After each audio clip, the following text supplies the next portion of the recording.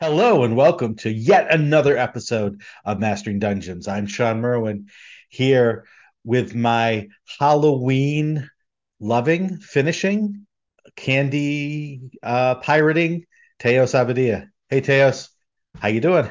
Hey, Sean. I am filled with candy because my wife was. Well, usually we make popcorn balls. They're delicious. We didn't have the time, so we just bought Reese's Pieces peanut butter cups because when only one kid showed up, that was a win. Solid win. Uh-huh. That's that's a win. Yeah, we had our first Halloween in our new home, Oh yeah. which is not in a, shall you say, residential area, but so we weren't sure. My wife is a teacher, so she buys candy for her students and brings home the rest for us to give out. So we weren't sure what we were going to get, and we got no one. Oh yeah. So we do, in fact, have a lot of candy that I have locked away in a drawer somewhere. So you actually have to go through a process to get to it, which is, I think, important for those of us who should not be eating too much candy. Yeah. Which is everybody, but yeah.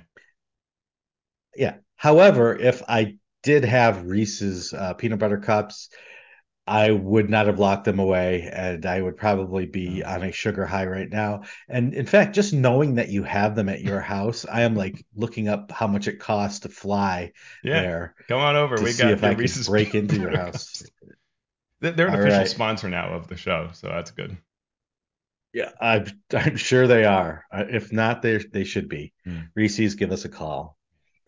Speaking of giving us a call, there are several people who have given us a call via Twitter and Patreon and YouTube and so on.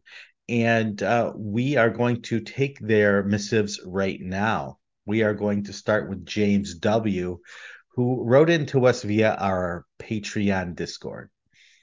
James says, "To what extent is this hobby? To what extent is this a hobby that spans the ages? For example, is it possible for different age groups to enjoy being at the same table? Do the quote youngsters of today have different expectations of what a game night looks like? Do they expect their 10-page backstory to be shoehorned into the main plot, in effect, almost writing their character arc before they even start the module?" That last bit may have been a bit of a leading question vibe to it.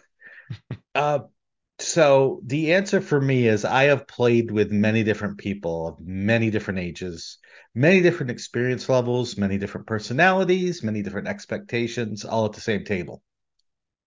This has been done through one shots. It's been done as part of organized play campaigns. It's even been done as a part of home campaigns. Right now, the ages of my players in my home group range from early 20s to close to 60. And I don't think I've ever run into a real stereotype behavior along the lines of ages. In fact, this 10-page backstory thing, which James seems to attribute to younger players, I have found that those sorts of people, nothing wrong with that uh, Hmm. way to think about games. If you want to bring your 10-page backstory, great. They have generally been older players who have played for a long time. So right there, that breaks with the what must be James's experience or thoughts on it based on what my experience is. Uh, what do you think, Teus? Yeah, I tend to agree. I see it kind of all over the place, and I don't know that I see, like this question could be that the answer would be something like, oh, younger kids want story-rich immersion, or nothing but combat or something. But I don't really necessarily find that. I mean, there's a maturity issue when kids are, say, in middle school. A lot of people talk about how younger kids will want to murder everything, and there's certainly a little bit of that in my experience, having run a number of like middle schoolish kind of age. That they will want to try out in a fantasy world. Can I really do whatever I want and press those limits a bit? But outside of that, the play can be as rich as someone who is far older, and I don't know that I see any particular differences. Where I do see a total thing that like I just you can peg it is a family of many ages that games together tends to be an absolute riot at conventions I've been to, and I've seen Mhm. this many times, where they will hurt one another, put each other in peril, undo what the other person is trying to do. It's absurd to sit at one of those tables and see what family members will do to each other when you might expect like a loving, well-oiled machine or something. No, it is just like, how can we mess with each other? And that's hilarious. Yeah, it's funny that you talk about the maturity level because I have run encounter seasons back with fourth Mm, edition yeah. where it was all kids like age 14 and younger. And they a couple of them did have that push the envelope, try to do anything, but they were instantly or pretty quickly talked down by Mhm. more quote mature people at the table, even though those people are probably 12 to 14, saying, no, that's not how we do this. And then I would run a season for older folks, and you would see that same parallel, right? You would see some people who want to go off and do wild things.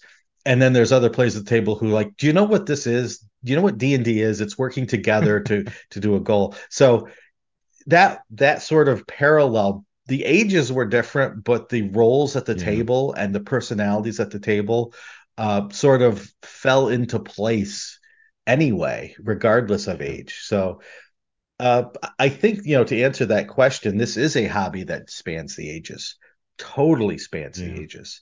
Uh, and all what it takes is communication to let people know what's expected of the game, that particular adventure, the other people at the table, and empathy for what people like, what people want, and trying to accommodate reasonable requests from people regardless of age or play style or personality, and an appreciation of everyone's time and ability to add to the game and the story. Yeah. That's the most Absolutely. important thing, I'd say. Absolutely. Also coming to us via Patreon Discord is Ethan, who says, if the core of the game is reducing hit points and sometimes healing hit points, why not have more mechanics that reduce hit points? We have combat, we have traps, we have environmental effects to a lesser extent. Why not make more exploration related things reduce hit points because exhaustion is mechanically excessive? Uh, Ethan, we can totally do that. What do we need to do that though? We need a buy-in from the players to the fact that hit points might mean something different than just health and losing stuff in combat.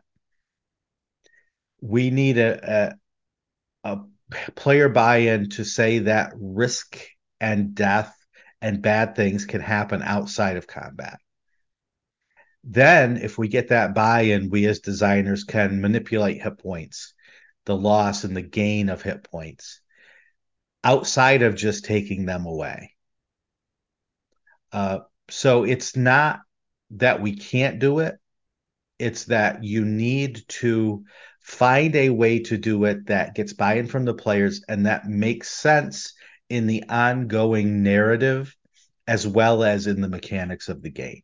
And Sean, maybe a parallel to that is if you think about saving throws, right? Saving throws have at times been ability based. Defenses have sometimes been Mm-hmm. ability based, right? Where you were attacking someone's con, Mm-hmm. right? Fourth edition did that. You've had saving throws be things Mm-hmm. like wands, staves, and rods, or death, right? Like almost categories. And so there have been a number of times when we've all fully bought into slightly different ideas of what it is that we're doing to threaten each other. And you probably could use hit points in a number of ways. When I look at this question, I think there's sort of two answers that I think of. One is, mechanically that you can do this. And yes, mechanically, the core of the game, as you've often said, Sean, is around hit point loss. And everything kind of circles around that and feeds off of that core truth. And so we can do a lot with it mechanically, but also um, the Mm-hmm. core of the game is not the entirety of the game. It's just a really important Sure. core. And so Mm-hmm. we don't do everything off of hit points because we want the game to be more than its core, right? And so you can have both that it is true that this is super critical, important, and a useful lens to look at the game through, and there's more to the game, like role playing. And so we don't need to role play and then add, subtract hit points based on our role play because that's not what the game's trying to do, even if the core is very important. And if you did want to, you could do things like this. You're coming back from a dungeon and you go through a toxic bog. Mm-hmm. You make a series of exploration type of checks, survival, nature, whatever, succeeding or failing. Where the game breaks down is if you take away hit points, does it really matter in the long run because you Mm-hmm. can heal them back so quickly? What you could do then is have a system where, depending on the nature of the infestation, of the poisoning, you can't get back hit points until you blank, until you get the antidote, until you rest for 2 weeks, until you do these things. While you are poisoned in this way, you have not resistance. What's the opposite? Vulnerability to all damage. Period. So that doesn't take away hit points, but it still makes the hit points the core of the game as that it's not. Well, it is meant to be. It's Mm-hmm. there because it's meant to be there. Uh, the designers keep making that an integral part of the system because that's what the system tends to be about. So do that. Okay. Now it's not you're taking away hit points, but you are making it easier to have hit points taken away Mm-hmm. or harder to get hit points back. That reinforces then the system of exploration with its hit point negotiation, with its hit point meter changing without just, okay, you lose 10 hit points. Oh, I cast a spell, I gained 10 hit points. And you And could, literally, you could do the same thing with role play. I was going to just say that. Yeah, Yeah, I was go imagining as ahead. you're saying that you could do something where if hit points are resilient, right? If they're not actually scar tissue and whatever always, then if it's resilience, well, then failing to convince the queen of the importance of your quest could easily mean that now you can't regain hit points easily because you're not in a resilient state, right? So you could do that same kind of approach. Mhm. Yeah, you could make now again, it's the buy-in from the players that is the most important thing because we have seen over time people will grumble, but in the end accept failing one check, a saving throw could kill them, could kill their character, right? The save or die thing. People maybe don't like it, but they accept it as part of the game when it happens. Will they accept, oh, you failed a persuasion check and therefore you are killed by the town guard? They're less likely to accept that because the game separates that in some way. So, in order to make it feel part of the whole rather than its own separate and less important thing, you need to find a way to integrate all of that, which you could then do with these systems that we talk about, or develop your own system that does similar things. But it would have to be play tested. It would have to be right made to make sure it feels right and all of those elements of game design. Okay, Teos, you're going to take this one first. Ready? All right, so Magus asks 1 to 2 hour sessions versus 3 hour to 5 hour sessions versus 8+ hour sessions. Should the DM's approach differ and how? And what this immediately made me think of is at PAX West earlier this year, we ran 30-minute demos of D&D. We ran hour-long demos of D&D. We ran 2 hour adventures and we ran 4 hour adventures. And one thing that was really interesting to see is how exhausted the 30-minute, especially, but also 1 hour DMs were. Because if you think about it, when you're DMing in public, you've got to kind of like establish the table, introduce yourselves, get everybody warmed up, get everybody to be social with each other, present the situation. And that actually takes a lot of energy when you really think about it to get that all going. Well, in a 30-minute demo, you're going to have like an encounter and then end. And then you got to repeat that again and do all of that build up and that energy, right? And I think that is a lens through which I would look at this question that the longer it is, the more that you can just sort of roll with it and work with what's there versus shorter sessions, that build up and getting the players going and focused occupies a greater percentage of the time. And the need to make, and then the second part of it, I'd say, is that in trying to establish what a session is, there's often a sort of cadence that stretches across that time period.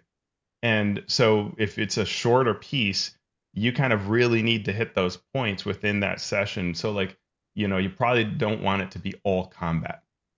That's harder to establish in a shorter time period than in a longer one, right? What do you think? Yeah. Yeah. I think what you said is true. It's about pacing and it's about story beats. Whether it's a 30-minute session or a 12-hour session, you want to have a good pace for the time and a good hit on story beats for that time. You still want interesting choices. You still want interesting and diverse encounter types, even if it's an hour long adventure. You still want fun situations and interesting choices. But the stakes and how quickly things move forward need to be altered if you're doing it for 1 hour as opposed to 8 or 12 hours. Yeah. I've run all of these different kinds of things. And like Teo said, running 8 1 hour adventures is like sprinting a marathon, Yeah. whereas running 1 8 hour adventure is like running a marathon, but you're doing it at a more leisurely pace. Mhm. Because in that 1 hour scenario, you boom, boom, boom. You need to get it done. You need to get all the points in. You're just go, go, go, Yeah. go. For that 8 hour adventure, you can sit back and you might take an hour to even introduce the goal of the characters. You might take your time in running the thing because you can't sustain that pace that you would have in a 1 hour adventure over 8 hours, and the players can't. Yeah. Uh, so that's the difference. It's a matter of pacing and it's a matter of hitting the right beats at the right time to keep players engaged yet focused in the right way Yeah. over the time period you have. Yeah, and I think the shorter it is, the more that the focus, you can't go long even when it's fun because you must get to an ending and you have very little time for that. And so you have to ride the waves and trim a little more. It's almost like you're on the production team and you've got to trim those scenes and keep people moving or skip things entirely. Yep. But then that's probably a big gap. If you think of the number of scenes you have in a 1 hour, 2 hour experience, you cut one, like that's could be a really big part of the story and hard to do. You're running 4 hours. If something's going really well, you can just go for a long time with that and you still have enough scenes that you're going to hit on that you could skip two or three of them and it may not matter, right? And so you have a lot more latitude in the longer adventures to go with the ebb and flow and make judgment calls and so on that are at a leisurely way and a fun way. But when you're running Yep. short demo, you can't tell me you just think about a 1 hour demo. You can't have that player that talks about their character for 5 minutes. So you've got to figure out how to cut them off without offending them. Mm. Which Right. is a skill. Right. Or teach them that it's against their best interest to take that time if they want to get it done. And all of this we're talking about, we're considering the 1 hour session or the 8 hour session to be a one shot thing. Mhm. If you're running a long campaign 1 hour at a time, you may have the leisure of, well, we're just going to role play for this hour Yeah. because that's what the adventure calls for, and everyone knows that the next session maybe I'll combat so we can play one off against the other. But if you're running a 1 hour session where you need to do a complete adventure, that's when we're talking Yeah. about this sort of rapid fire, And truly intense if it is situation. an ongoing campaign, what I would say to the 1 hour DM is make it episodic, right? Make it the way a TV show would work, where you've got a big life, there's lots of things going on, but this is the mission, right? We are zooming in on that part and we're cutting off the rest, right? Where as you're going into the dungeon this episode that you heard about last time, right? Like just you're not gonna because if you just spend so much of the session kind of figuring things out and stuff, and that's not very fun and very engaging, it's gonna drop off in interest. So you probably want to really tailor those scenes to be the highlights of what's going on in these characters' lives. If you never, if you only run longer games like 4 hour games or longer, go back and look at the D&D Encounters Hmm. adventures Yeah. and see how they divide things up to be run in an hour to 90 minutes to maybe 2 hours at the most, and how they try to get all the good content of an adventure into that shorter span, how they handle it. You get some really good ideas and some good tips on sort of adventure design and game flow in those situations. And it's surprising because some of those sessions do a trek across the desert, and some of them are make it through these two rooms, but yet fill the hour. And yeah, Yeah. you're right that there is real skill that went on into that. Mhm. All right, Teos, the last question today coming to us from Graham Ward via our Patreon. Does the buck stop with the DM or the designer? Who works for whom, so to speak? And then James W. added to that. Another question for the podcast might be: are we being too critical of 5e adventures? Are we looking at these too much from a creative creator standpoint when in reality we should have two questions? How useful is it for a new DM? How useful is this for an experienced DM? Do we need a color coded system to indicate which type of DM this adventure is suited for? What do you think? We could do a whole show on these layered questions. I love it. Mm-hmm. Who the buck stops with. I mean, yes, it the designer is serving the DM in a couple of ways. One is making it a pleasure to read this product because you may never run it, Mm-hmm. or a pleasure to use as a tool so that the DM can serve the players. Does that make sense, Sean? Absolutely. That's the strange beauty and madness of this thing we do, is that as a creator, whether you're creating rules or adventures, you are serving one audience member, is the DM. Mm. But there are thousands, hundreds of thousands, millions of DMs out there. So the buck does stop with the DM for the players, because it's the DM's job to do that for the players. Now, for the DM, the buck stops with the people designing the material they're using. So, but the designer doesn't work for a DM. The Mm. designer works for all DMs everywhere using this content. Great point. So, as a designer, you can't please everyone. If you try to please everyone, you will inevitably end up pleasing no one. So, as Yeah. a designer, what you do is you set a goal. Yep, you set a goal and you say, all right, this is what I'm trying to do with this content. State it up front. I want this adventure to do the following thing. I want this subsystem of rules to do the following things. Now, here is how I'm going to do that.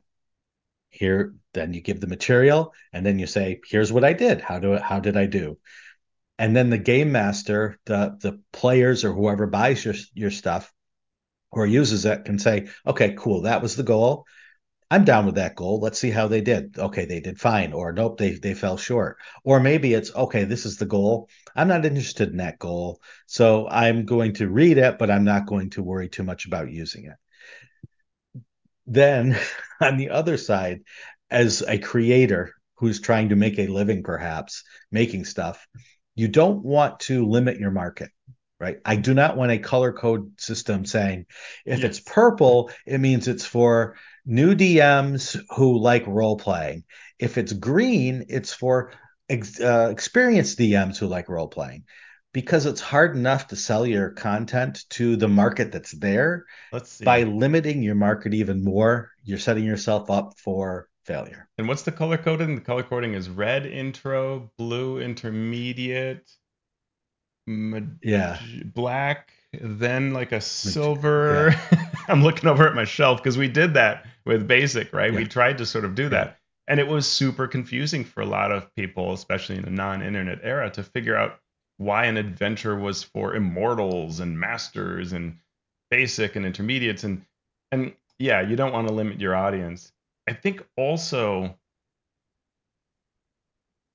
great content should work for, like as you're saying, when you're creating something, it's going to have an appeal to a certain type of demographic, and I don't really feel like the demographic should ever be new or experienced. So like if you look at the Hmm. starter Hmm. sets, the best part of those starter sets for a new player should still be really fun for an experienced player to run, or experienced DM. Correct. Experienced DMs come back into the game all the time, right? They may have been experienced under a different edition or whatever, and or they may just simply want a great adventure to run. And the way that so many DMs have run that first starter set is indicative of that, right? Like of how many people, regardless of experience level, want to run it, right? And and so I Hmm. don't know that new levels of experience of a DM. I don't think that's ever been a really good breakdown. I don't think it was good in the RPGA or organized play forums. I don't think it's good Hmm. as a sales thing. Instead, I think you're going to have some things that are like, if I think of like Wild Beyond the Witchlight, that is going to Hmm. appeal to certain people and not to others as a theme. But it still should be Hmm. great to run for those or to whom it appeals, right? Hmm. Right. And even if it doesn't appeal to you directly, it should be mineable for Mm-hmm. interesting content, for interesting encounters, for interesting ideas. So I agree with Teos completely in that sense. I've written a few things now recently for new players.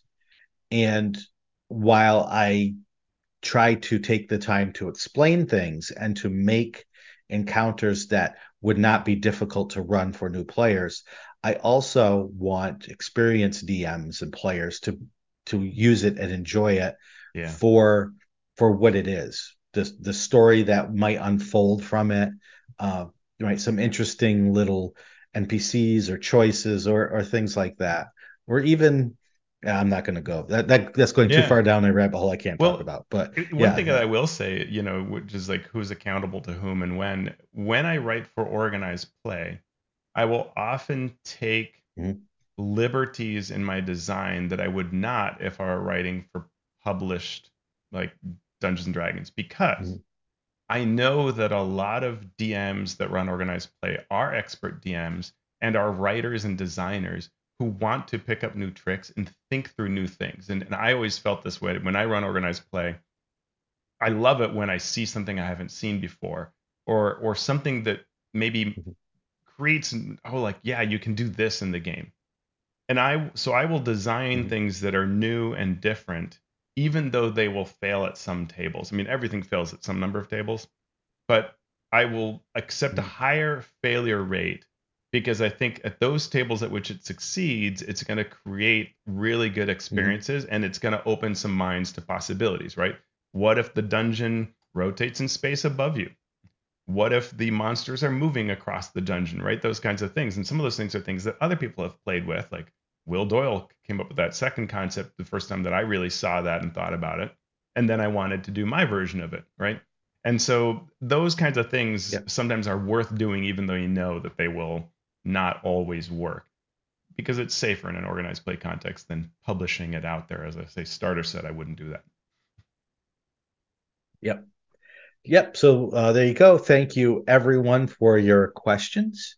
And again, you can always reach out to us via any of the social media platforms that we're on, our Discord if you're a patron, YouTube, and so on. Let us get now into our news and commentary section, starting with streaming D&D programming. That's right. Dungeons and Dragons Adventures, the streaming channel. We mentioned this when it was first announced, and now it looks like it is right around the corner. They announced a fast, FAST, free ad supported programming channel that will launch on November 8th, which is 2 days from when we record, and it will already be started once you all are hearing this. If you get something like Amazon Freevee or Plex, there will be content for you to watch, supported as always and on those places by ads. What are the first three shows we're going to get, Teos? Encounter Party, Heroes Feast, and what was the one other one? Faster Purple Worm Kill Faster Kill. Purple Worm Kill Kill. So tell us about these.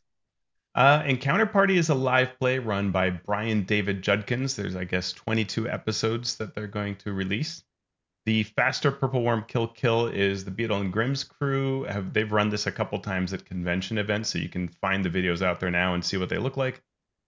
Those are basically you're going to fight some absolute horrible creature, purple worm or worse, and you're going to die. And it's just a question of how. And often they'll have special guests on there that you kind of enjoy seeing how they handle things.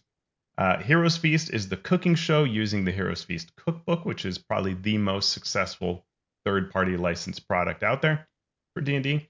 So they have special guests on to cook things and do zany things. All of these have previews that you can see. And in fact, we link in our show notes to rpgbot.net. We got to meet the folks at GambleCon, really nice team. They've got an excellent article on this, linking to all the previews and all that. So check it out. And then there's older material, There you go. Sean, like my beloved D&D cartoon from the 80s, as well as streaming stuff and all that. Yeah, yeah, you're asking for the D&D cartoon. Well, now you will likely be able to see it. So, if any of you out there are watching these shows by the time this show drops, let us know what you think. Let us know Yeah. if it's entertaining, if it scratches your D&D itch in any way, and let us know. We next get an interview with D&D designer Mackenzie DeArmas on autism, Asteria, and the Book of Many Things. Mackenzie was interviewed by Alyssa Vischer, looking at how the first autistic D&D NPC came to be. The design of this went backwards. It started with the Deck of Many Things, and there's only one named NPC associated with the deck, which is, I can't pronounce this, Uriel. Good guess. And so Mackenzie took that and then designed backwards. What did you think of this interview, Taz? It's a great interview. It's really interesting. I mean, I love the personal touch because all of us have personal touches in our work at times, right? And things can resonate with us for a lot of different reasons. And in this case, Mackenzie is autistic. Alyssa, who's interviewing, is also autistic. So they bring in a lot of depth and knowledge into this article, looking at how this is. And they talk very frankly about how the team got behind this idea of who the Medusa is and what it would mean to have a paladin champion for this Medusa. And that led to the thought of, well, if it's an autistic woman, maybe she doesn't want to actually meet her gaze to begin with, and sort of is shunned. She is shunned, the paladin, for not making eye contact. And when Asteria meets Euryale, uh, they get along really well and have a lot of common for being sort of shunned by others for who they are. And it's a really nice read. This whole article is excellent look at both for a window into the design process of how you create a story and how you create a story, particularly when you hit an issue that you have to tread carefully covering, right? You don't want to, both for personal reasons and just of the world we live in, you don't want to have this be a shallow thing that you're doing or to be something that people will use against people who are autistic, right? I really like the frankness with which they look at this issue.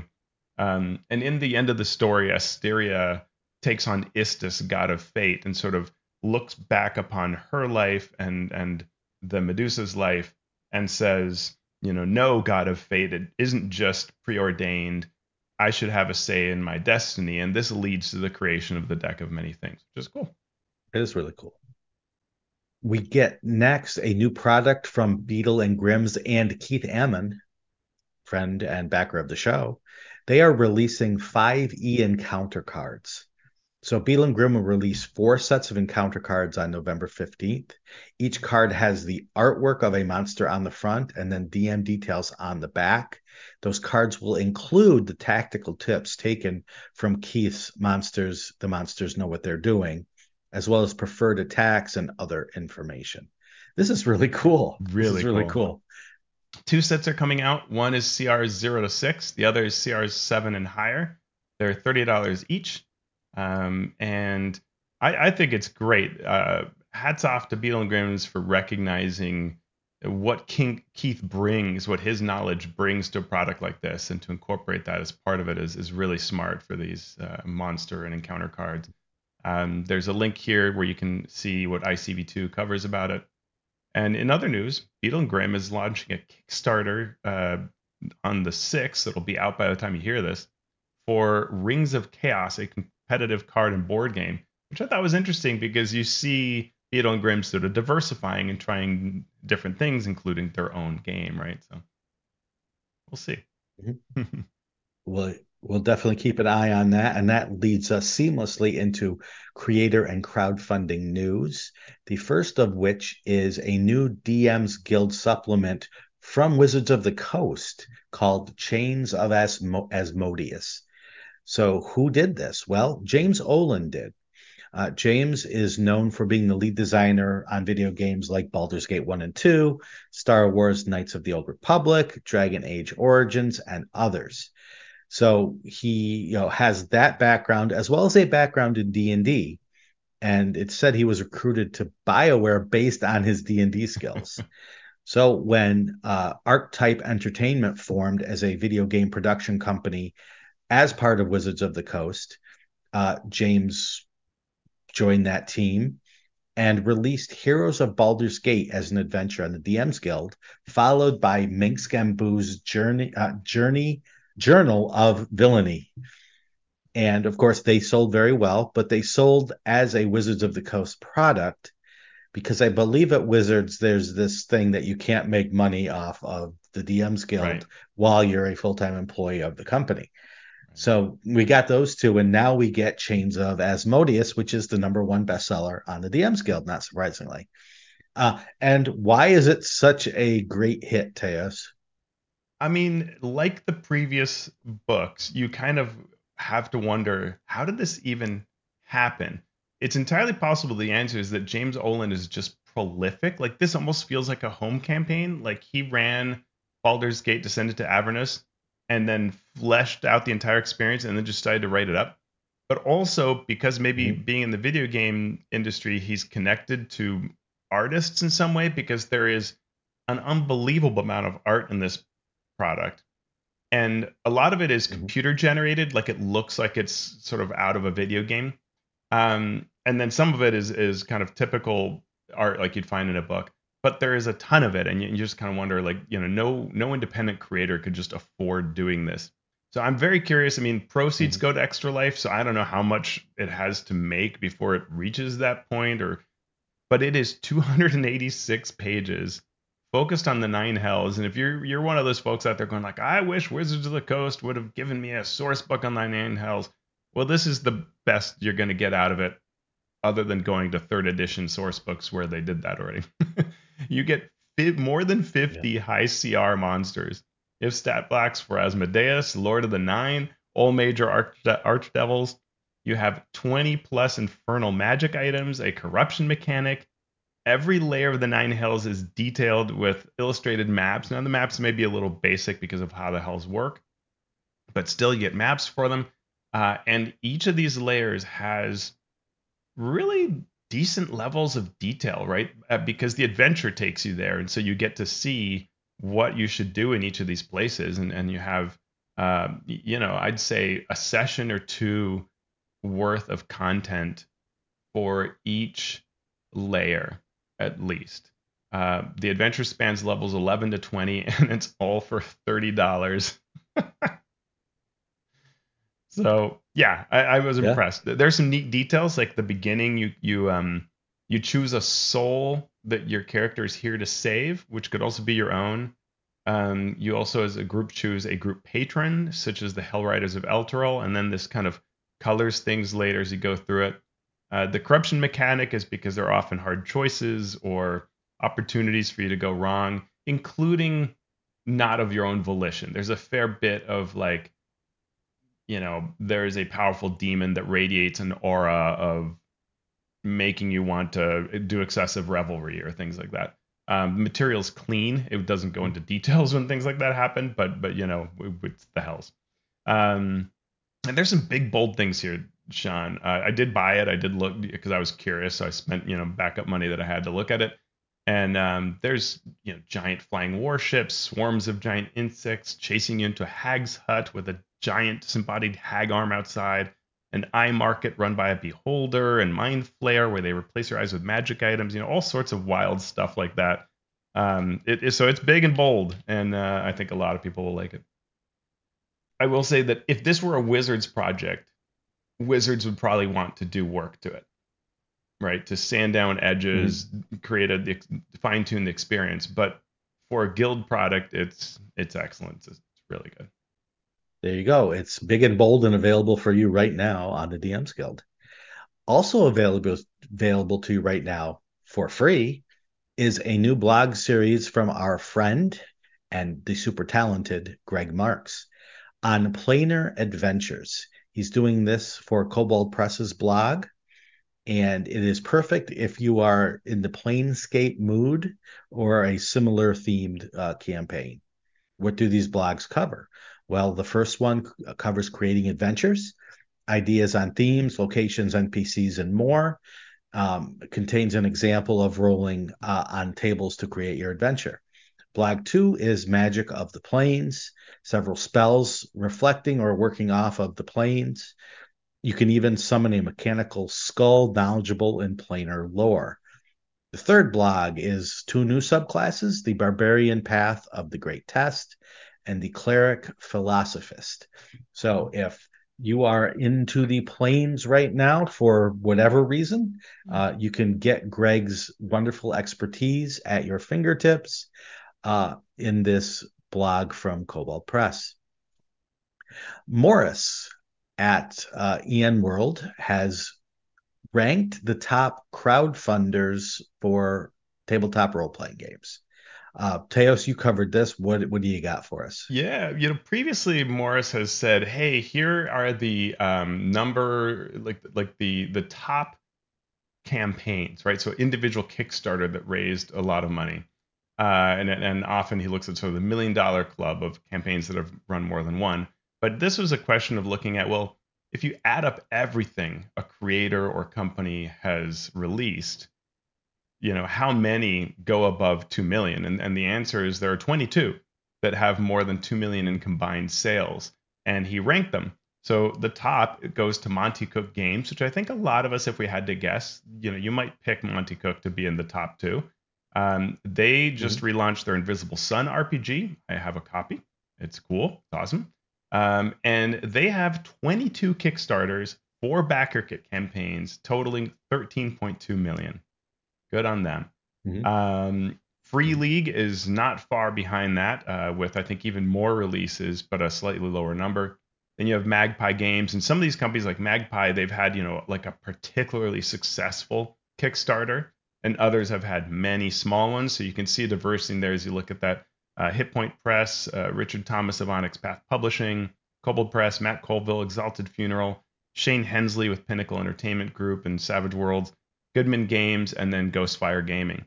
So, and then another Mhm. 11 or so after that. It's a neat list Yeah. to look at and contemplate for what this means to the industry, because I mean Kickstarter didn't exist not that long ago, and this is just, I mean, what a difference this makes. And to think of a number of companies that are, obviously you don't keep all this money, but you are moving it through the Mhm. system and bolstering the economy of the hobby and helping creators rise with it, and a lot of good work being done through this. Yeah, I mean, two thoughts. The one is I wouldn't, be in the position I'm in if Kickstarter wasn't there to fund these things. So, that, like you said, Teos, that's a huge deal. The second is, Ghostfire is on the list, and it's funny because we are on the list three times. We are Yeah. on the list for our own things. We are on the list for the partnerships that we have with the Dungeon Dudes and with Eldermancy. So if you add up those three for us, it puts us in like the top five. Wow. Uh, so yeah, and like I said, it's great. It's Yeah. as much as we can have problems with some of these large companies that have been controversial over the years, Kickstarter being one of them. Um, it has created a lot of opportunities for for creators to connect with fans and a market and an audience. That's super important. So Yeah, and another part is that these companies are all fairly different. Like if you look at any one of these mhm, companies, they're not all like the same, right? So like Monty Cook has a pretty small team. They pay each other well. They take care of each other with benefits and things like that, but very small. Very they don't do a lot of freelancing or anything like that. And they are very different than how MCDM is. And very different than how Ghostfire is, and mhm. and then you have some that are just like almost like an individual, and it can vary so much between these on the list. And so there are a lot of uh, things here. And of course, as a creator, I ponder how did these folks even get here? And I don't think a lot of them would even know how. Like it really is interesting how No. things can happen and lead to success. Yeah. Yeah, I mean, we talk about business, the business side of things all the time, on the air, off the air, and not just the RPG business, but business in general, about these great successes we see or the great failures that Mhm. unfortunately happen, and there's really no rhyme nor reason to any of it. The the downfalls are just as accidental as the successes, and just when you think you know what caused a success, uh, the industry gets turned around and you find out you knew nothing. And it's amazing and it's terrifying and it's chaotic, but it's where we are in our world. There you go. Hey, speaking of chaotic things in our world, Forge of Foes from a quite interesting team of one Tios Abadia, Scott Gray, and Mike Shea. That rhymes, those last two. It's available in PDF right now, and you can get it in print soon. If you're a backer, you should either have your copy or it should be on its way. I know mine is on its way. If you missed it, you can order online at shop.slyflourish.com. Some parts are placed in the Creative Commons. You can read about that at slyflourish.com. And if you want a quick stat block generator using the rules in the book, guess where that's available? Also at slyflourish.com. Good work, Teos. What? Sorry, I just got distracted because this book is so good. I were you talking? It's your book is so good you were flipping through it rather than listening to your No, podcast I partner. am so proud of this thing. It is so unbelievable to hold it in my hands, and I'm very proud of the work we did as a team. And I'm still proud of the work we did as a team because it shifts. I now do very little, and I get to learn from Mike Shea as he handles all of the printing and distribution challenges and everything else. And I could fill a show with all the things that happen as part of a Kickstarter that includes distribution. And I don't know that I recommend it for people who aren't Mike Shea. It's This is true. complicated. It is complicated. It is stressful. It is not for the faint of heart. And you, all three of you, in your own ways, did a great job to bring Uh, this to us. And I've been told my book is in the mail, so I'm waiting for it Awesome. Well, with is bated hearing from breath. people getting it is the best. That is so good. So, thank you, everyone. But now get to our main topic here on Mastering Dungeons this week. We will continue our tour of Planescape, Sigil, and the Outlands. We've talked Sigil, we've talked the factions and the city wards, and now we are going to get to the Outlands portion of Sigil and the Outlands. And, well, the Outlands are out there. They are a plane of concordant opposition, a disc shaped plane of perfect neutrality at the center of the outer planes. This is the just as Sigil is sort of a crossroads, so are the Outlands, only in really more ways than one, because each of these gate towns that make up the Outlands have a gate to their parallel plane out there in the outer planes. So we will today cover all of chapter 3. We're going to do it. We're going to get through it. We're going to get through it all, and Yep. we're going to talk about what this is how to use it, why it's great for your game, why it may be confusing for your game, how you can use it as a DM, etc. Sean, I'm going to take a drink. yeah, I'm going to start with almost a look back a bit because I got my paper copy of this book, which lets me really Mhm, appreciate that art and the layout. So I've been reading it on D&D Beyond, and it was really interesting to me to see, like, I might think there was a certain amount of words on a page reading it in D&D Beyond, and then, like, for example, I'd look at the factions section, and I'm holding it up for those who can see it, and each faction is on a half a page, one column. And when I was mhm, reading it, it makes so much more sense, and it's so much easier for me to compare it. And I found myself actually rereading sections of the book that I'd already read because it was so much more enjoyable to do so in print and made so much more sense once you have the layout there. So like the factions, are a quarter page, and then if I look at like the wards we talked about, well, each of those mhm, is a page spread, or two. mhm. But no, it's more of that. I take that back. But a page spread or two. But with these kinds of the way it's laid out on the page really changed my feeling for it and my enjoyment of this book, which I already liked, but I like it a lot more now that I've held it physically, if that makes sense. And it made me kind of think back. This is kind of my second point, John, then I'll shut up. But we last time talked about sort of high level what it does in reviewing the wards, and we're going to try to high level talk about the Outlands too. But it's worth saying that there are some really neat locations that we didn't cover last time. The places like the grease pit, like all the food places in the hive that are interesting. And so I wouldn't want a listener of our review, either in this session or last episode, to think that that you don't get really neat scenes and ideas to bring the Mhm. city or the Outlands to life. You do. It may feel a little thin at some point, but I mean, the page count is what it is. But there Mm. are some really fun ideas in these, and some very cinematic, kind of amazing concepts in play here. And so we'll try to talk those when it comes to the Outlands in this session. But I want to make those points. Yeah. Yeah, that's a good point. And I think I'm going to wait till the end to say what I was going to say, but it's sort of yours is a precursor to Good. what I was going to say. So we'll go through this here. So we get a brief, well, brief-ish section on just the overall Outlands themselves. And the first point that is made is, this is the disc-shaped plane at the center of of this wheel. Mm-hmm.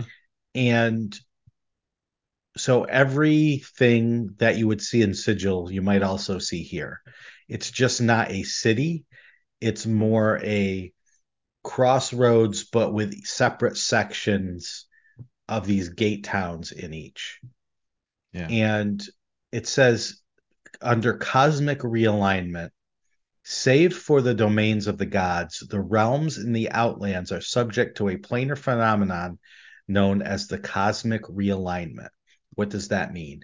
When a location embodies the nature of one of the outer planes too closely, that plane absorbs the location and its inhabitants, restoring balance to the Outlands and expanding that outer plane. So, Mm.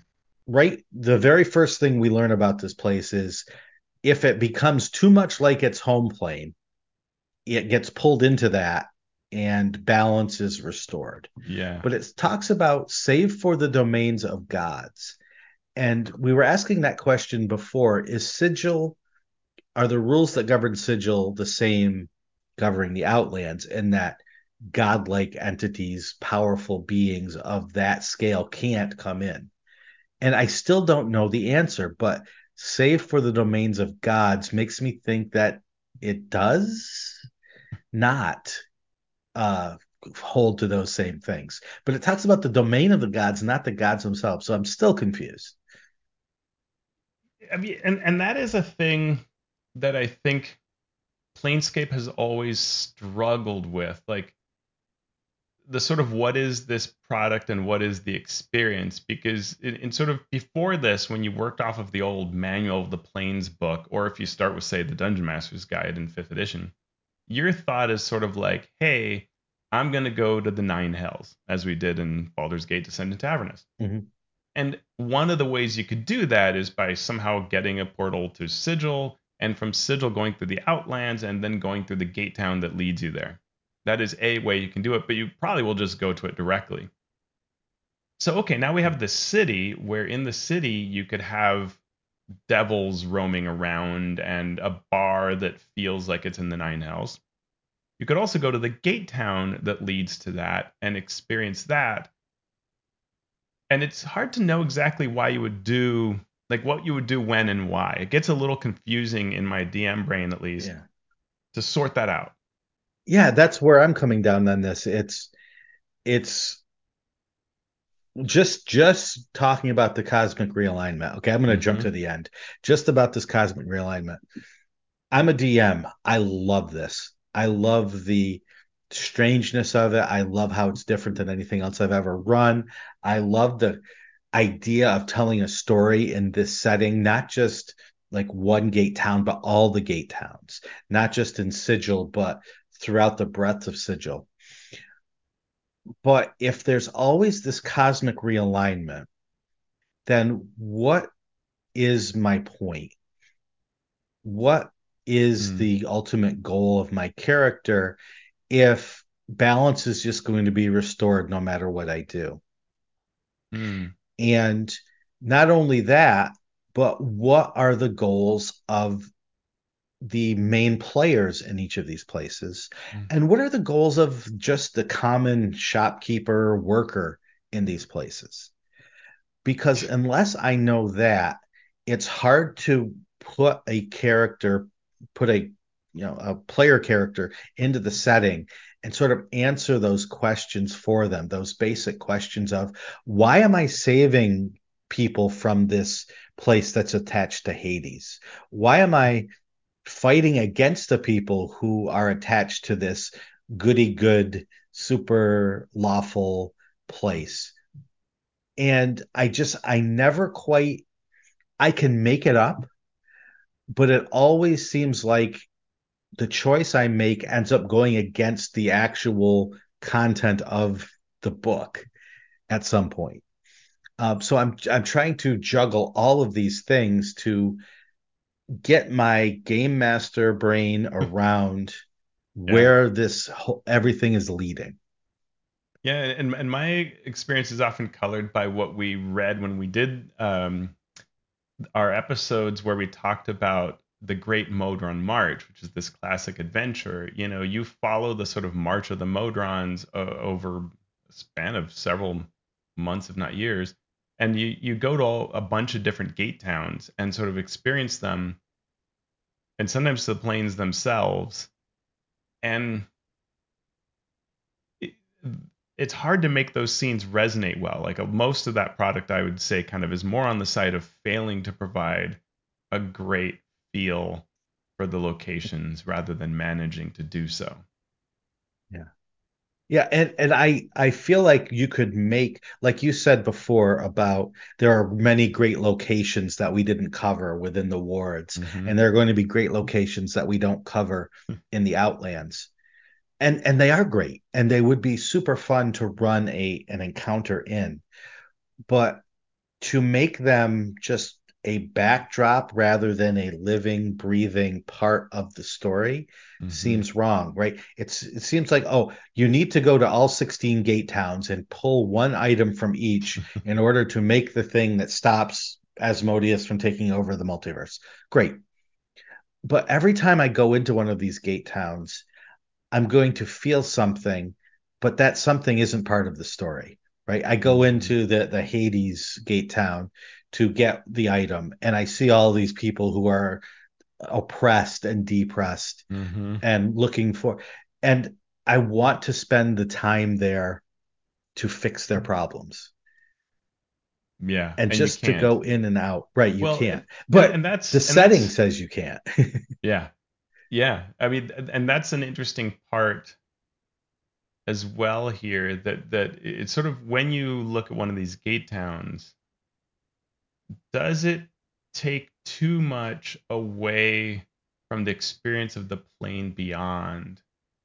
Or does it even make you not want to go to the plane beyond? And I found myself feeling that maybe I feel that the gate towns are a little too strong in what they portray, and we'll talk through some examples, such that I don't know that I want to go to that place anymore. Mhm. And that maybe it fails to honor the fiction of the ideal that the planes are supposed to serve, when this version sort of is less of a promise and more of a delivery, and feels kind of like a window into the place in a way that I don't want it. So Yeah. yeah. Yeah, I have a Okay. similar thought. So we'll go Yeah. through that as we go through each Yeah. gate town. A few other of the more generic parts about the Outlands: currency and trade. Bartering is the most common way to purchase goods. There is something called a lodestar, which is a coin stamped with a five-pointed star, which is made in Tradegate, one of the gate towns, and it's generally and conveniently worth one gold piece. So, right. So if you do need coin, you can probably for one gold piece buy one gold, one lodestar, and then you can. And And I feel like there's like a whole story behind that I yeah. never see. I think the part that I like is this first part of Barton being most common, and that in general, if you're in this fantastic world, do you really want a gold piece or even this lodestar? No, I mean, yes, currencies and exchange, mediums of exchange are necessary and efficient, but also like it's not about just wealth. And so I think that's a neat way to look at it, almost like when you're dealing with things in like the Feywild, right? Like it's probably not about giving a sack of gold to these pixies. It's about entertaining them and dealing with them in those ways. And I think that's kind of the coolest aspect of it that I'd look at. For sure. How do you get over the language barrier? Well, luckily, common is commonly spoken, although certain areas of concentrated folk may revert to the language that they all know. So if you have a large coterie of demons, then they will probably speak abyssal as well as common. What's religion like here? The Outlands contain the domains of several gods, such as the hidden tower of Anam, the Allfather, creator of the giants, and the gaseous realm of the beholder god Zimnid. Devout worshippers, whether alive or dead, gravitate to their gods and carry out their will. This confused me more than anything. It's like, so all the talk we've had about gods before, are there actual gods there in the Outlands, or are Hmm. they? Oh, apparently they are. Yeah. So I mean, that's the yeah. weird thing is Sigil, you can see Sigil hovering above the spire, but you can't Hmm. get to it. You can't possibly fly to it or reach it. So it's almost artificially shown there and depicted there, but it isn't Yeah. truly there or it isn't accessible. So yeah, but for sure there are gods in these lands. And that's one of the other interesting things about this book, which I think it has to do due to size, because the Outlands is, pages 61 to 96. And in those 35 pages, they have to cover a lot. And so you basically get, a 2-page spread for each gate town.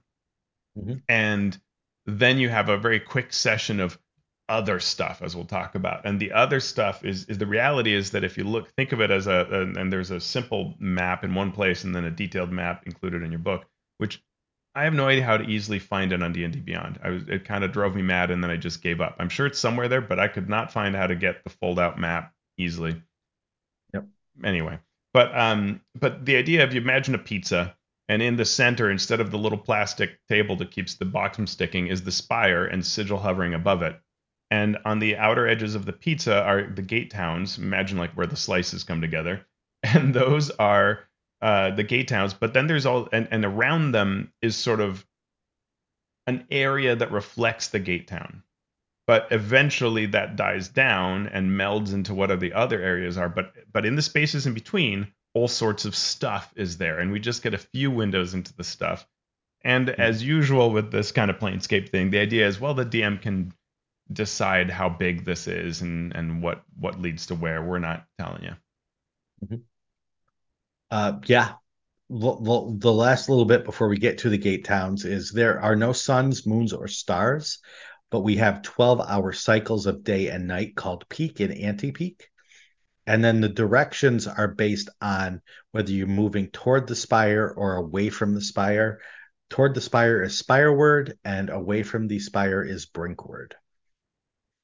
And the poster map where talked about again, where it says the map is what it is, things change. We can't be too detailed. And there's a common saying, apparently, uh, which is it takes as long as it takes when talking about how long it takes to get from one place to another, which is exactly what the DM will probably be saying or thinking as they create their adventures in this area. So let's And talk about the gate I towns. did just find the poster map, Sean. There's a Yeah. poster map section in the book, and that's where it links. So beginning of chapter 3 is where you'll find it. And it is gorgeous. It's beautiful. It looks like something kind of like you'd find at the Vatican on a wall or something like that. Right. It really is great. I love the style of it, Yeah. and definitely a lot there for the DM to be creative with. Yep.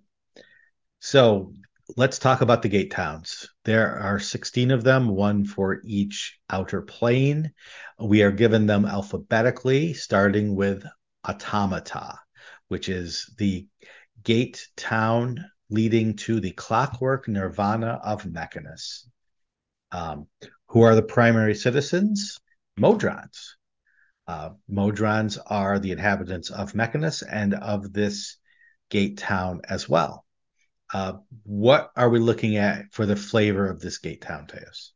Yeah, each of these has a strong sort of presence, and here the idea is clocks and annoyingly lawful. That's those are the Mm-hmm. fate traits I would assign. Everything runs on time to a particular rhythm, and it's lawful annoying. You know, if you the way you might stereotypically think of a paladin, um, there is a rhythm to the place. So anything that is rhythmic, like a bird chirping, a hammer hitting the anvil, ends up matching the ticking of the gear that revolves around the gate to Mechanus, and so that's kind of a fun thing, and probably really annoying to chaotic characters. But then there's also this strange lawful evil underground known as the Inverse, and they kind of underground somehow nobody knows they're there. Like it makes it clear that people don't know that they're there, and they like make a mockery of all the laws, but are lawful. That part was weird for me. Yeah, a little bit. Next, we have Bedlam, which is the gate to Pandemonium. Its citizens are primarily humanoids, such as runaways and outlaws, eking out a miserable existence. The gate itself comes out of an obsidian tower called Sable Reach, where winds tear at the town and cause a constant decay, deafening anyone within 1,000 feet of the tower. And the wind causes a psychic spite in people and can even dominate people to commit evil acts. Yeah, and this is like what you were talking about, where it's like if you arrive in Bedlam and you're a good character, you might want to help people, but there's no real helping them. I think there is that sense that an endless number of runaways and outlaws will find their way here and will be miserable because that's just how it is. And you can't really do anything because this evil presence is just coming out, literally blasting out both psychically and physically out of the gate, and it's just going to be this way. So yeah, and there are some adventure places like there's the Iron Dagger, a tavern that has silence cast within, but like completely silent. So then it's rife with crime because people can sneak up on you, and then there's the Wailing Hollows, tunnels worn by the winds where miners search for this black ore that fumes with malice. And it's just, yeah, there's a sense of like, well, I guess these are places to visit, but you got to keep going because you can't really accomplish anything here. And keep going to where? Because if I come to Bedlam, like we were saying before, do I really want to go to Pandemonium where it's going to be even worse? Like, boy, I better have one heck of an adventure reason to do that because I'm and even Automata. If I'm a chaotic character and I'm there, I might want to change things, but I can't Mhm. really. Right. I think we're going to see, we've just seen, and we are going to continue to see sort of what is the reason for us to be here. And you can give an outside reason, but it's just a get in, get out, and really don't associate with this. What what I would do if I was going to run the kind of campaign that I want to is to give each of these place, as you've been saying, it's sort of a little too much. Mm-hmm. I would try to tone down the weirdness and make each one more of a normal city, more of a normal area where something important is done, something important is made. The people Mm-hmm. have a reason for staying there. Because if I ended up in Bedlam and it was horrible, I would just walk away. Yeah. And they don't seem to give a reason why people stay uh, in any of these places that are horrible. When you And just they're over all kind of there, horrible. yeah, well, they're all horrible in their own way, yeah. Um, and maybe that's the point, right? But I would try to make them less horrible Mm-hmm. and give the people, in some of the places they're trying to revolt or they're trying to, Mm-hmm. there's always that counterculture, whether it's an evil place with good people trying to overthrow a tyrant or a good place with an evil, seedy underbelly. Um, that's also sort of noble in its own right in some cases, trying to do something better than what it's seeing. But it's just this mishmash right Yeah. now, and I don't feel like you just walk into the city and exist for any amount of time. It's a little Yeah. overwhelming for maybe it should be, but I don't think it fits into campaigns well that way. Yeah, and I think that goes back to that question we had earlier in our listener question segment, where it was, are we being unfair as critics? How should it serve the DM and the players and so on? And maybe if this were totally toned down, we'd say, well, what's the point? This is too obvious. Isn't this supposed to be like a rich planar experience? But it's hard, right? It's hard to do Mhm, this. What it does, I think it does it exceedingly well. Like the words are great, the mhm, visuals are clear, like in just 2 pages. I mean, if you think of the task of writing, you must cover the gate town in just these 2 pages. mhm, Like that is hard, right? And mhm, really good work is done here. And it's just the whole what do you want out of this as a DM and as a play experience? And it might really vary. But I tend to agree with you that personally for me, I if I think of it, if I hate this place, like if I am anti chaotic type stuff or anti evil, then not having any real agency ground here is sort of mhm, difficult to enjoy. And at the same time, if I love this thing, the fact that it's shown to be so bad, like let's talk about there's Curse, the Tartarian Depths of Carcery, which is all like a prison town. And mhm. like it's just like I don't even know kind of why you're like you're saying like why don't you leave, it's so bad here, and here they say you actually can't leave, they keep you Right, from exiting, so at least there's a reason, no one wants to let you leave. um and then at the same time there's the gate in the center of town, no one's apparently ever come out of it because in the prison plane of carcery I guess you never escape into this gate town, so maybe it's right. even just a one-way gate. um and like sort of what do you really do with that as a DM? Or ecstasy, which is tied to Elysium. And when we think about Elysium classically through D&D, the idea is that this should be like a wonderful place, right? And the streets are filled with cardinals and humanoids. It's serene rolling hills. It's a pastoral gate town.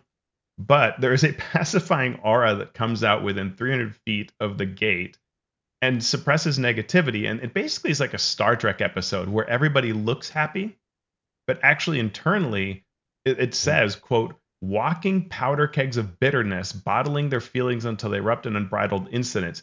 And that's great in this sort of Star Trek way. But also like, man, if my God is in Elysium, I would be like, why is this the case? Like, I don't like mhm. this. and I'm supposed to like this. This is supposed to be the promised land or the gateway to the promised land. It's maybe a little Mhm. too heavy in that way. Yeah, yeah. And like I said, if you tone it down just a scooch and you give people a reason to come into or out of this place and give the people a task to work toward, Mm-hmm. then the characters can come in and either help in that task or disrupt the task in addition to meeting their own goals for the story. It just Yeah. but hanging over all of this is this idea of neutrality. So it doesn't matter what you do, right? If you make it, Yeah. too much, then it goes away. If you make it too little, then somewhere else something changes to balance it out. It's hard to wrap my mind around. Yeah, and I mean, and the product, because the D&D is not a movie, it's a pro, usually not a movie. It's a product for DMs. I feel like the DMs deserve the explanation, right? And so, like, if this were the Matrix, the role playing game, you'd want to explain to the DM why periodically the world resets and is rebooted, and break that Mhm, down to people. And I think in that same way, why these things sort of reset, and the balances, and what to do with it, how to work with that, I think could use mhm, would be of value to understand how to do it. Or if the idea is, look, man, this just doesn't work. It's it is for you to just drop in and move in and out and keep them going mhm. because Yeah. you know. One thing that's neat, Sean, the gate town of Faunel, Mhm, which leads to the Beastlands, is pretty cool because of what it does compared to other places, where this one is an example of what happens when the gate town gets pulled in through the gate and you start mhm. over. Yeah. Yeah. I love this idea of the citizens being these awakened beasts, and there's always it's just a massive hunt constantly, hunt or be hunted. um, Now that I can get into, right, Yeah. that makes sense to me in terms of an adventure where you have to go in and rescue someone and you get the idea of what's happening. And there uh, are three factions that are guiding packs of huge packs of beasts, mhm, and no leader has yet been chosen to lead New Fanel since Old Fanel broke down. And you have a Nullfang of Yanogu who heads up the Vile Hunt, hunting beasts. And this actually has action, right? And then there's this great visual of a stone colossus named Wrath who sits by the pool to the Beastlands and asks you what your intent is, right? And are you going beyond to hunt because that's not okay? And this one really, like, I was like, oh yeah, here I can see what I would do with this, right? mhm. And Yep. there's And agency to be had, although yeah, and not and long term. for me, fortitude, the next one is similar. It's the gate to the peaceable kingdoms of Arcadia, home to celestials and humanoids, where everything is about symmetry and beauty. And the quote is a pressure chamber of homogeneous moral rectitude, which I love. And that's something, again, you could go into. You need to get information from someone who breaks this beauty and they're being punished for doing so. And you could sort of you have to work your way through the society in order to find out where this person is, and that's the goal that you can see yourself in. Mm. And you don't have to change everything, but you have to sort of weave your way through to get to your goal. And we should say that uh, every section, every gate town has a like tiny block of Mhm.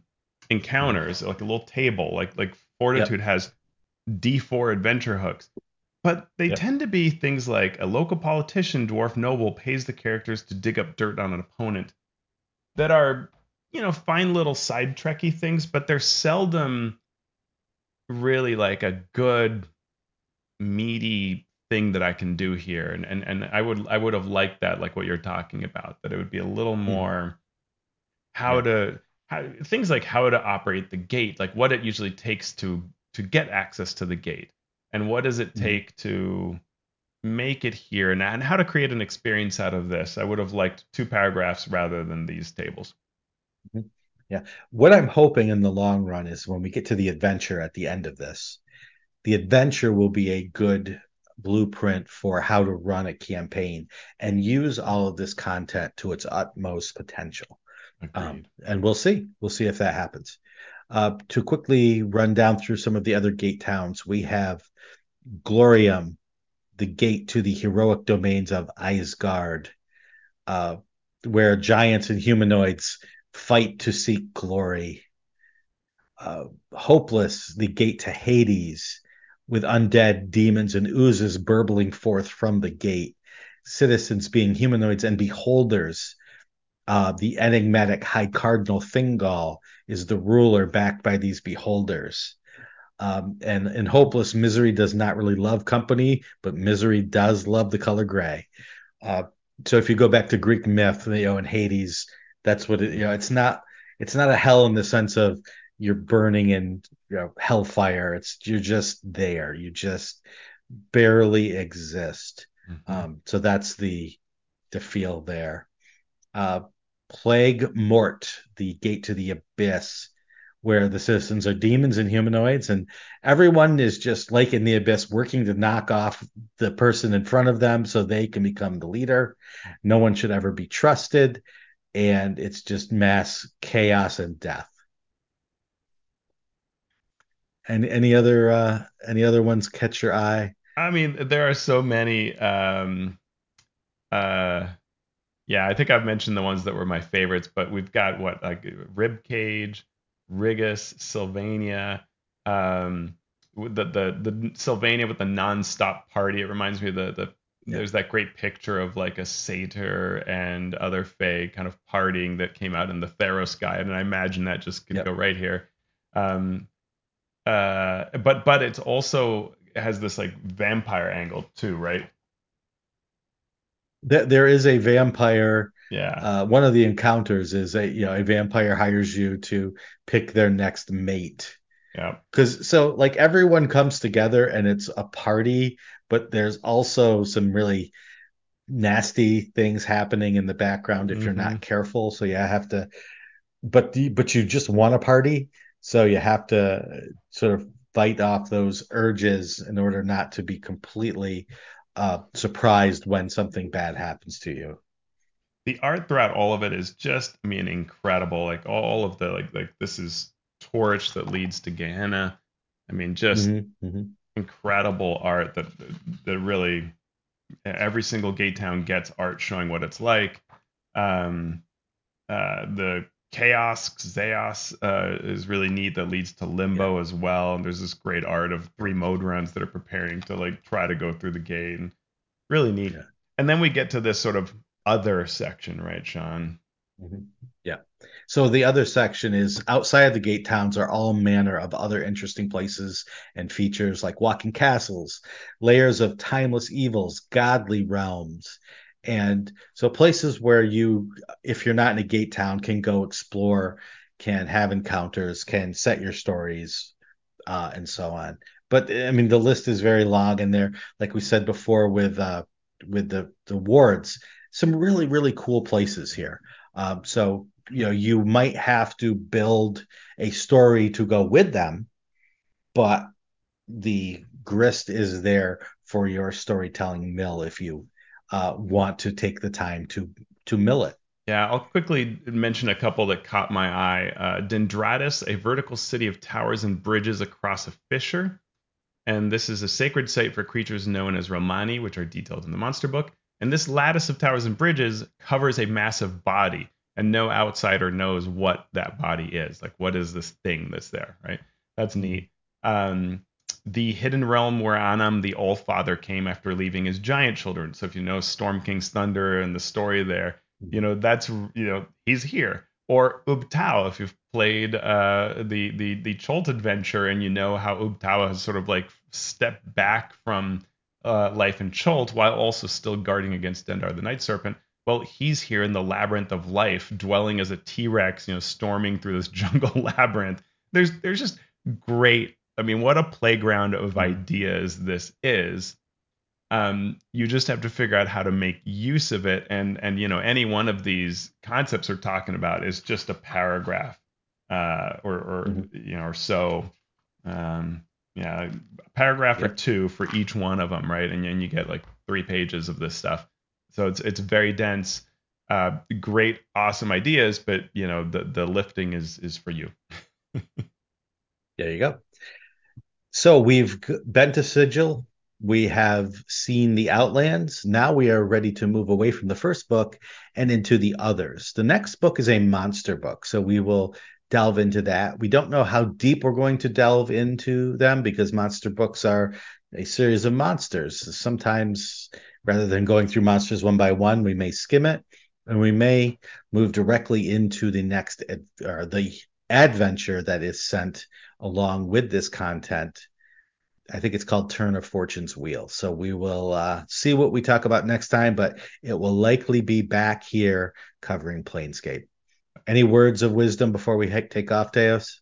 No, I mean, I will say, we critique what we see here, but overall, I am impressed by this book. Like this part of the Mm-hmm. product for sure. I'd give it high ratings. Like I think there's a lot of neat stuff here. Do I wish it maybe was a little different or did things differently? Sure, but I can't fault the words and it's all very high quality creation.